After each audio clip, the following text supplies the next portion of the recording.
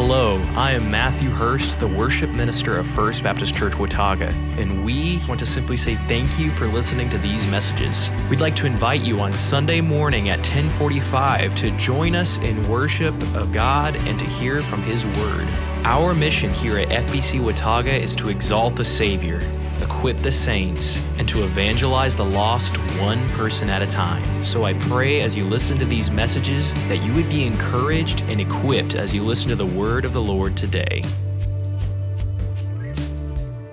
One of my friends, as a pastor friend, posted on Facebook this week that he had a couple visitors to his home early in the week, and he knew when they showed up with the kind of literature that they had in his hand that they were of the Jehovah's Witness faith.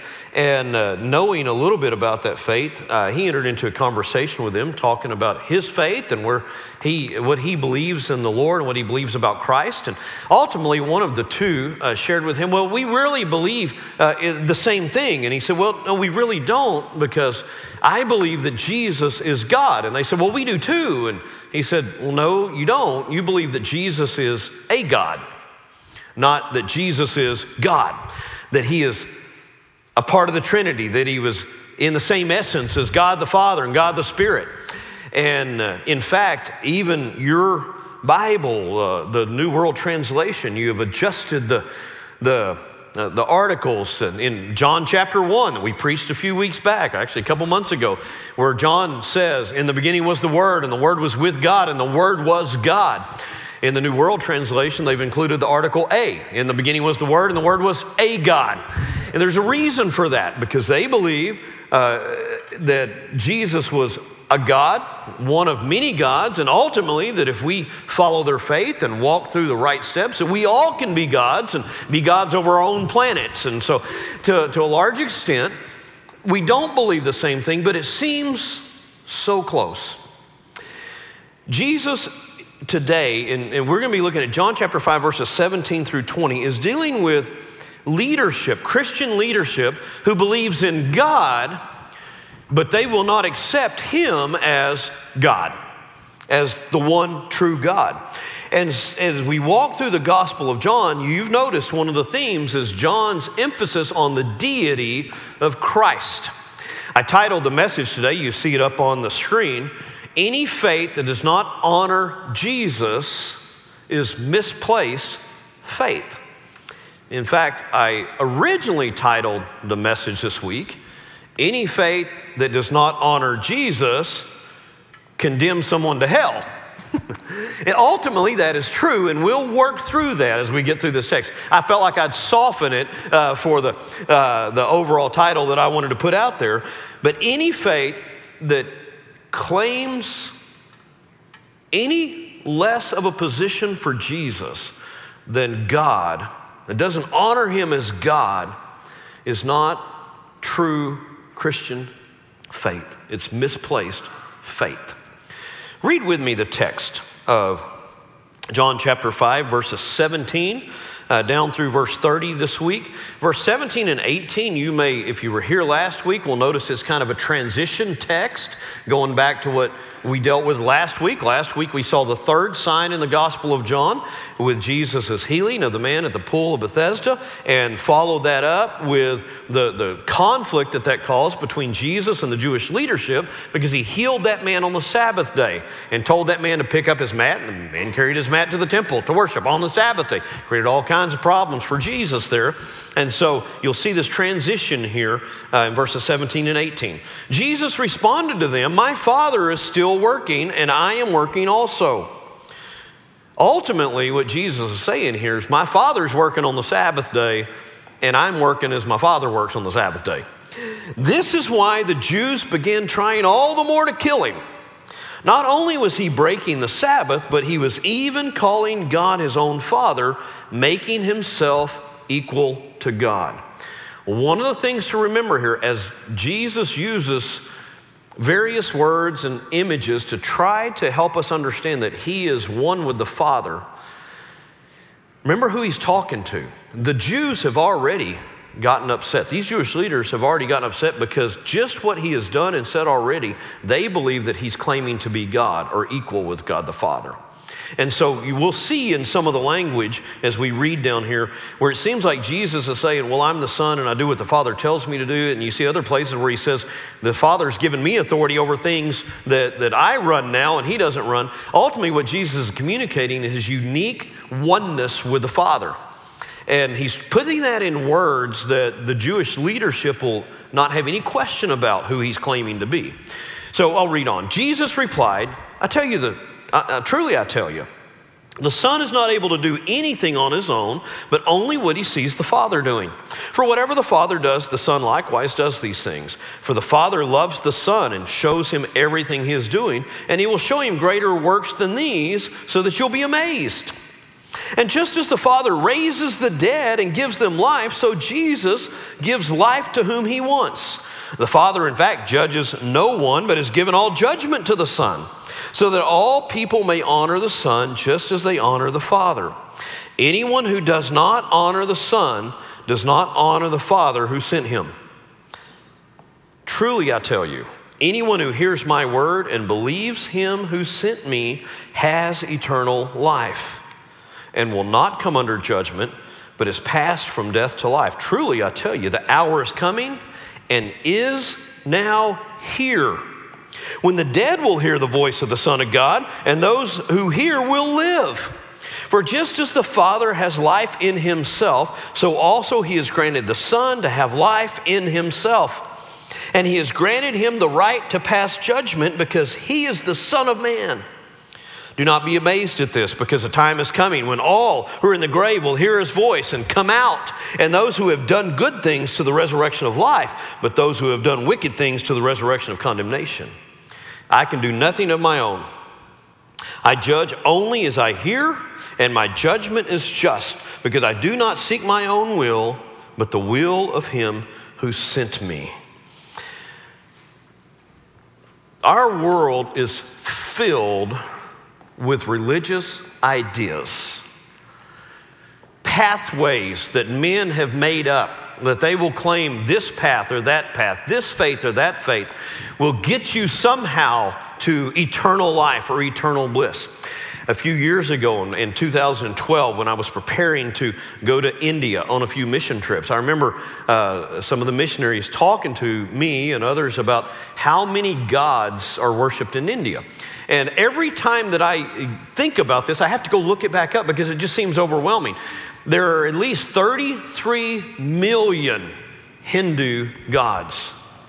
And we can't even imagine that from our culture and our faith.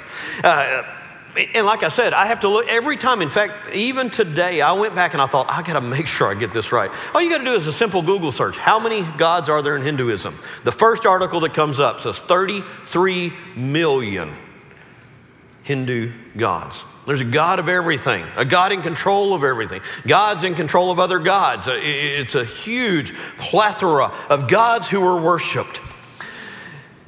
Even in our culture, there are gods of atheism, gods of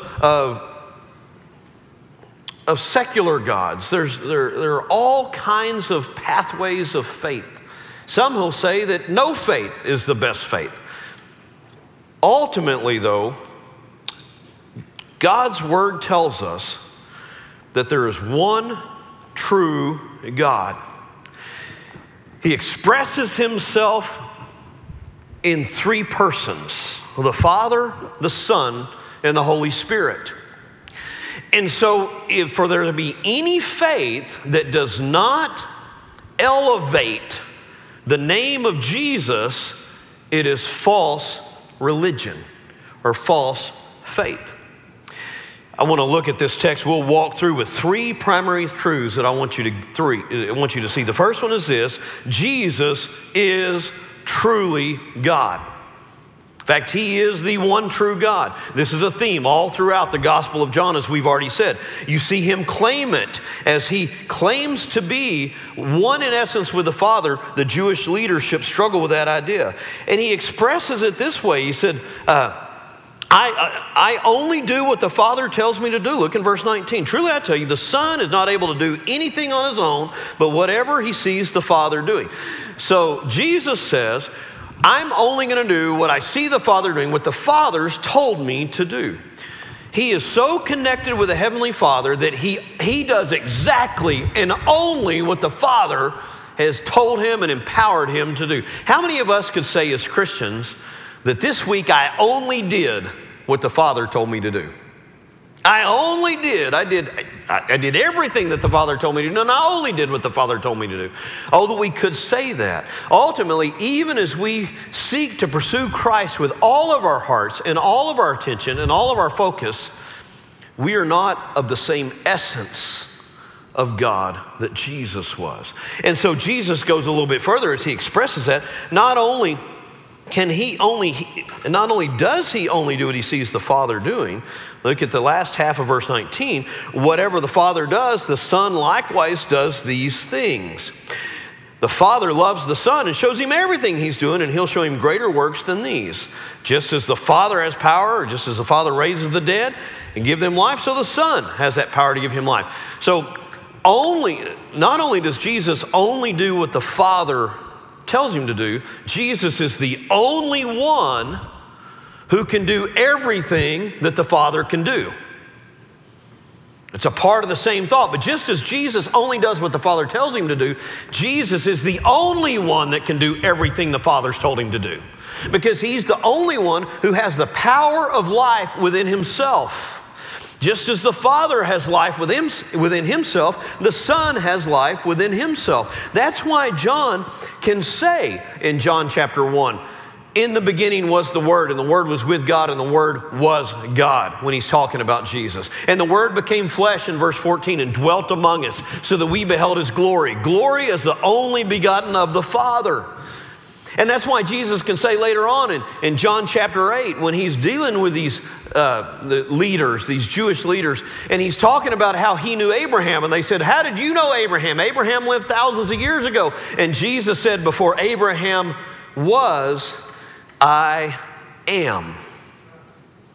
No question whatsoever that Jesus does what the Father told him to do. Jesus is the only one who does everything that the Father told him to do, because he's of the same essence of the Father, because he and the Father are one. John chapter 17 is one of the places that you see that most clearly expressed in Jesus' prayer. Jesus in John chapter 17 prays for God to be glorified through his crucifixion. Then he's at the Garden of Gethsemane. Then he prays for those disciples, his immediate disciples who are following him, who are there in the Garden of Gethsemane with him. He's praying for them. And then in verse 20, he turns his attention to pray for us.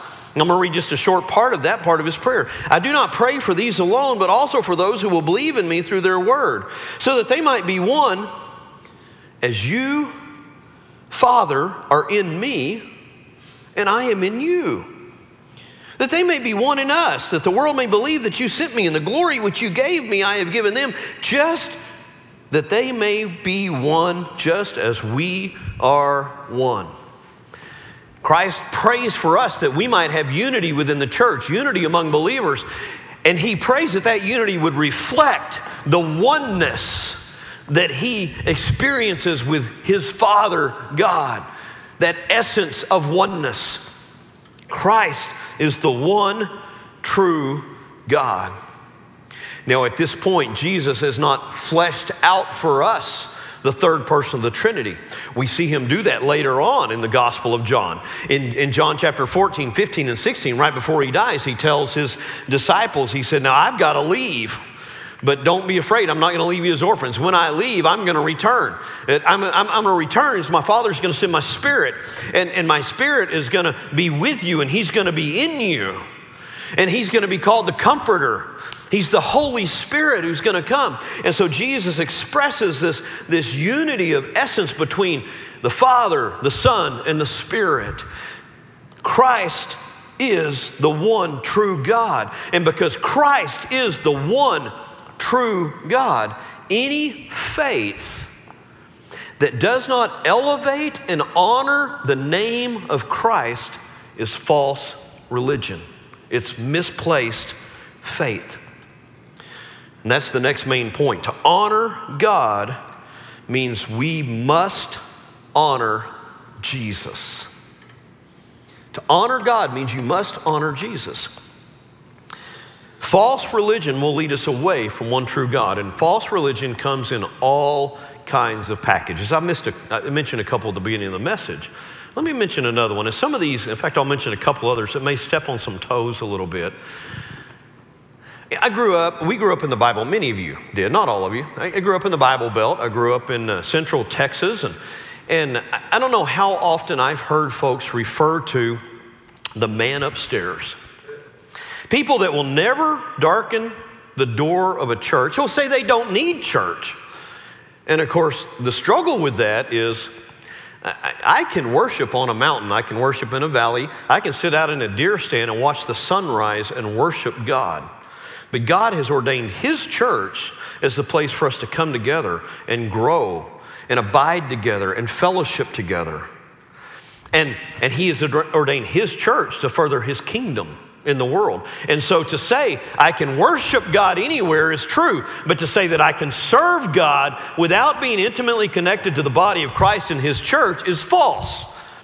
And so I grew up around a lot of people who were like that, who would say, well, you know, I believe in the man upstairs and I pray to him, but you very rarely or never hear the name of Jesus mentioned. And so people that will never darken the door of the church, that will claim Christianity, will claim that they're a Christian at some level, will ask you to pray when they go into the hospital, or they'll come to the loss of a loved one, a brother, a son, a sister, an aunt, an uncle, a mom or dad, who has never claimed the name of Christ, who has never submitted to the claims of Christ, who has never read Scripture to the point that they have repented of their sin, that they've confessed Christ as Savior, and they've turned to Him to follow Him. They'll say, oh, but Grandma so-and-so got her angel wings today. She's in heaven. Well, sadly, the truth is she's probably not. And certainly if she never honored Jesus through submission and repentance and surrendered her life to Christ as the one true God, she's been led astray by false religion. False religion can come in all kinds of packages. False religion can come in the package of pluralistic religion, multiple paths. Or some will say, oh, there's many, many ways to worship God. We're all on the same path. It doesn't matter if you worship Muhammad or if you worship Buddha or if you worship one of these many other gods of the Hindus. As long as you're sincere in your worship, you're going to be okay. Well, that's just not true. Jesus is the one true God. He's in one essence with the Father, and unless one honors Christ, Jesus Christ as the Son of God, he is chasing a false religion and will be led astray. Any religion, this is the next step. False religions will lead us away from one true God. Any religion that minimizes Christ's deity, Christ's lordship over our lives is a false religion. For 1,000 years of history since Christ, the dominant faith that claimed Christianity was more of a cultural phenomenon than it was a true religion. And through the reign of the Middle Ages, medieval times, through the reign of the church where it was a state church, a church run by the state and connected to the state and controlled by the state, much of what was taught and preached through the Catholic Church, especially through that 1,000 years, was false religion. It even led to things such as this, that if you truly need to worship Mary, because Mary had to be holy to have the son that she had, and so Mary became an object of worship. Any faith that elevates anything else above Jesus and doesn't elevate and honor the name of Christ as the one true God is a false religion. Now, don't get me wrong, my wife grew up in the Catholic faith. But ultimately, she never heard this truth that Jesus was the one true God. She heard a watered down version that claimed a form of Christianity, but did not claim Christ as the one true God who is worthy of her worship, that she needed to repent to from her sin and surrender. And when she did, she came to faith in Christ. Don't get me wrong. There are people in this very congregation who I've talked to that came to true faith, surrendered their life to Christ, gave their life to Christ, knowing who he was as one true God in the Catholic Church while they were still Catholic, while they were still faithful in the Catholic Church. And I have friends that are of that. But the problem is, the plethora of teaching, if it does not fully honor Christ as the one true God, but raises up other objects of worship, it's not true faith. We live in a time where even folks who call themselves evangelicals, who will claim Christ, they may claim Christ as their Lord and Savior, but what you see coming out of their lives is they subject their belief in Christ to something else, maybe to their secular humanism. We live in a political day right now. I see far too many Christians who call themselves Christians who surrender our faith, surrender our hearts to a donkey or to an elephant instead of to Jesus. And if you're willing to surrender what you believe Jesus has taught and what Jesus has said and who Jesus is, if you're willing to surrender that to a political system, you'll be led astray from the true faith of Jesus Christ as the one true God and one true Lord. I got a little bit more specific in the early service, and I promised myself I was going to be a little bit more careful here.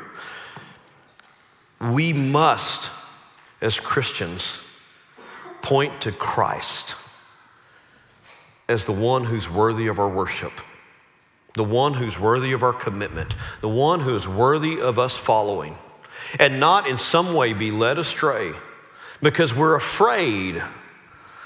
Look, I've said years ago, we'd reached a point in our nation where the only true hope of real revival in these United States of America is if we saw a horrible, severe depression so that people would quit following their consumerism and turn their hearts toward Jesus for their only hope as Lord and Savior. Do I want to go through a Great Depression? No, I want my kids to be blessed as I've been blessed in this wonderful nation. But our nation has surrendered to a false religion. And sadly, many who sit in our pews, we have surrendered to a false religion and given up the commitment to the faithfulness to the word of Jesus Christ, that he is the one true God and he's our standard bearer. Third, and this really becomes the most important part. I struggled this week as I talked to the staff because the essence of this text, and I want to be true to the text of the Word of God and what I communicate in the sermon. The essence of this text was not as practical as some of the others that we've read. It's a little bit more theological. He's dealing with his connection to the Heavenly Father, but here's the practical point. And this honestly is the most practical point that you could ever hear from any message anywhere. Eternal life comes only through Jesus. Eternal life is found in Jesus Christ, and eternal life comes only through Jesus. Every one of us has one condition. We're all terminal. We all share that. We may not all have the same terminal illness that's going to get us there, but we all are terminal in one way or another. One of these days, we're going to take our last breath on this earth, and we're going to stand before God. And let me flesh this out. I'm tempted to get to the end before I walk through it. First is this: Jesus has the right and the ability to grant eternal life because it has been given to him by the Father. Start back with me in verse 20 till we get this context. For the Father loves the Son and shows him everything he's doing, and he'll give him greater works than these so that you'll be amazed. And just as the Father raises the dead and gives them life, so the Son also gives life to whom he wants. In fact, the Father judges no one, but has given all judgment to the Son, so that all the people may honor the Son just as they honor the Father. Anyone who does not honor the Son does not honor the Father who sent him. He goes on to say in verse 25, truly I tell you, an hour is coming and now is here when the dead will hear the voice of the Son of God. Those who hear will live. Jesus tells us that as the Father has life in himself, so also is he granted it to the Son of Man to have life in himself. And then verse 27, and he granted him the right to pass judgment because he is the Son of Man. So there's a couple things that I want you to see here, and this is crucial. Jesus is the one who has the right and the ability to grant eternal life, even to the extent that the Father no longer is going to sit in judgment. He's given that right to the Son. Why is he given that right to the Son? We spent a long time walking through the book of Hebrews, and essentially what Hebrews communicates to us is because Jesus stepped out of heaven, and as one of my favorite preachers had said, he made the stars into a staircase, and he stepped down onto this earth and entered into the womb of a virgin named Mary to be born of flesh, to walk among us, to feel and to suffer and to die, to bleed and to live a human existence incarnate among us and experience what we've experienced. And then after he died, because there was life in him that death, hell, and the grave could not extinguish, he rose again up out of the grave victorious over death. Why is it that the Father gave him the right to judge? Because he's been here. He's done it, and he excelled, and he rose up out of the grave. He defeated death. He defeated sin. And so the Father has given the Son the right to judge. The Father has given the Son the right to grant eternal life. And there is eternal life in no other name, Peter tells us in Acts 4, other than the name of Jesus. Jesus said later on, I'm the way, the truth, and the life. No one comes to the Father except through me. Jesus and Jesus alone has the right to grant eternal life. Why is that important? Goes back to the title of the sermon and the central theme of this passage. Jesus Christ and the Father are one. When Jesus was seated at the right hand of the Father in heaven, when Jesus was there at creation, when Jesus walked on this earth, when Jesus died on the cross, when Jesus rose again, when Jesus returns, the beginning and the end, and every point in between, Christ bore the same essence as his Father. He is God. And he is the one who has the right to give eternal life. There is no one who gains eternal life outside of the name of Jesus. What that means is some ethereal, mysterious belief in the man upstairs isn't enough. And I am convinced that I've been asked to preach and stood by the grave of loved ones, sometimes even extended family members, who only were aware in some way of the man upstairs. They did not know, confess, submit to, surrender, or honor Christ as their Lord and Savior. in any religion or unreligion, so any faith in something other than that doesn't honor the name of Christ is false religion. It's false hope. Because eternal life comes through Jesus, the one true Son of God, the one true Lord. This text gets a little confusing when you read it because there's a couple places here where it sounds like Jesus is talking about dead people right then. Verse 21, and just as the Father raises the dead and gives them life, so does the Son give life to whom he wants. And then you look down at verse 24 and 25, he says, truly I tell you, anyone who hears my words and believes him who sent me has eternal life and will not come under judgment, but pass from death to life. Truly I tell you, an hour is coming and is now here. It's when Jesus was talking to him. It is now here when the dead will hear the voice of the Son of God, and those who hear will live. What's he talking about? Dead people hearing his voice. Well, I believe what he's talking about here are those who are standing right in front of him who are spiritually dead and don't even know it. There's a scene from a movie that I've seen this scene probably 100 times. I've never seen the movie. Kevin brought it up this week. He was amazed that I hadn't seen the movie. It's the movie The Sixth Sense, and you'll recognize it as Bruce Willis. Bruce Willis is playing the character of a man named Malcolm Crowe, and there's a little boy, in this scene, he's in bed. And Cole Sears, the little boy, and he says, I see dead people. And Bruce Willis says, in your dreams? While you're awake? Dead people like in graves and in coffins? And the little boy Cole Sears says, walking around like regular people. They don't see each other. They only see what they want to see. They don't know they're dead. How often do you see them? All the time. I believe Jesus was talking to people just like that, who were standing in front of him, who worshiped a God that they did not know, but they were unwilling to honor Jesus as his son. And those people were spiritually dead and did not know it because they only saw what they wanted to see.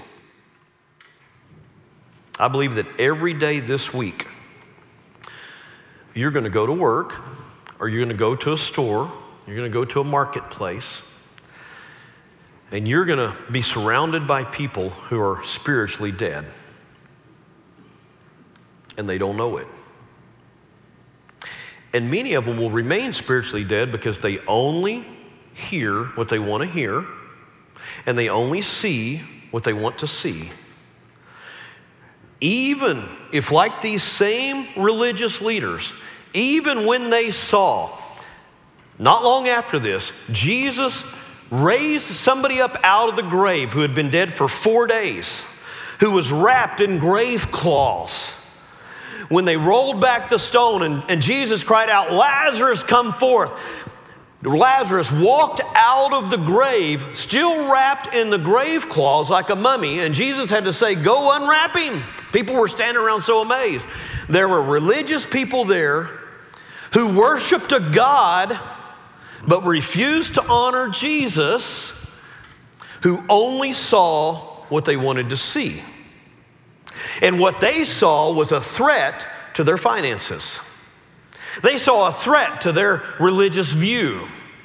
And so their response was not, oh my goodness, he must be God. He has life in himself. He just raised a guy up out of the grave who had been dead 4 days. Their response was, we got to kill him now. We've got to get rid of him because he's a threat to our religion. He's a threat to our worldview. He's a threat to our income. Because they weren't worshiping a true God, though they were worshiping Jehovah God of the Old Testament or they said they were. Jesus said, the proof is, you know how I know that you're not worshiping my Father? Because if you were worshiping my Father, you'd honor me. Jesus is of the same essence of the Father, and unless you are submitting to and worshiping Jesus as your Lord, you are being led astray by false faith.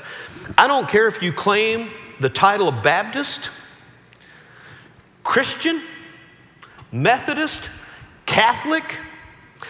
If you have not submitted your heart and your life to Jesus and honored Christ with your life, you've submitted to a false faith. I'll back up just a second, because we're in a mess right now in our country. Some of us are going to have to go vote to one of two guys that we don't believe either one of them. There's any evidence in their life that either one of them is walking in true faith. The evidence just isn't there. And so for me, as a struggle as a pastor, I see this on Facebook. I see it all over the place. I see it in social media. I see it in the news. I believe in the democracy of the United States. I'm going to have to make a choice and place a vote based on a platform from a party that I believe most aligns with what Scripture aligns with, and that's where I have to put my faith. But I cannot stand in the pulpit, and I cannot go out on Facebook or social media and claim to support either of two candidates profusely, because to do that, I believe in some ways I have to deny what Jesus has said. I can support a platform or what I believe somebody may do, but I cannot submit myself to honor someone who will not honor Christ. So be careful in your words. Be careful in your social media posts. Be careful in how you express your political view. Because if you come out looking like you worship the donkey or the elephant more than you worship Jesus, you're still following a false religion. Christ and Christ alone is worthy of our worship, and it is only in Christ that you're going to gain eternal life. This world is temporary. Our lives are temporary. They're like a vapor, Scripture says. And as much as this life is temporary, this election season is even more temporary. Don't surrender your faith and don't surrender what you believe about Jesus to a political party or a view. Christ and Christ alone is worthy of our honor and worship, and it is only in Him that we'll find eternal life. You may think your bank account's going to get better by voting one way or the other, but you're not going to find eternal life in any politician or in any government structure. And eternal life is the one practical thing taken from this text, from this sermon, that matters. Jesus and Jesus alone is God. And any religion that minimizes Christ's lordship misses the point. Finally, Jesus raises the spiritually dead. He gives life to those who are walking around spiritually dead and don't even know it. But Jesus also has the power to resurrect the dead. And he goes on to say that later on in this voice. And there is going to be a resurrection from the dead. Just this week, we celebrated the life of Marcia Bunn. Marcia Bunn was a faithful church member here, even though she had a horrible lung disease. When I came here as pastor almost 15 and a half years ago now, she was struggling with this lung disease. We didn't know that she was going to live through that year. And even though the last time I saw her, she was confined to a hospital bed, she knew that she wasn't going to be long before she took her last breath. She was confessing and praising and giving honor to the name of the Lord Jesus, and grateful for the life that He had given her, and looking forward to meeting Him face to face, because she knew that when she took her last breath on this earth, she was going to take her first glimpse of heaven. But Jesus takes us even beyond that, because I believe what Scripture teaches as a whole is that one of these days there's going to come a resurrection of the physical body.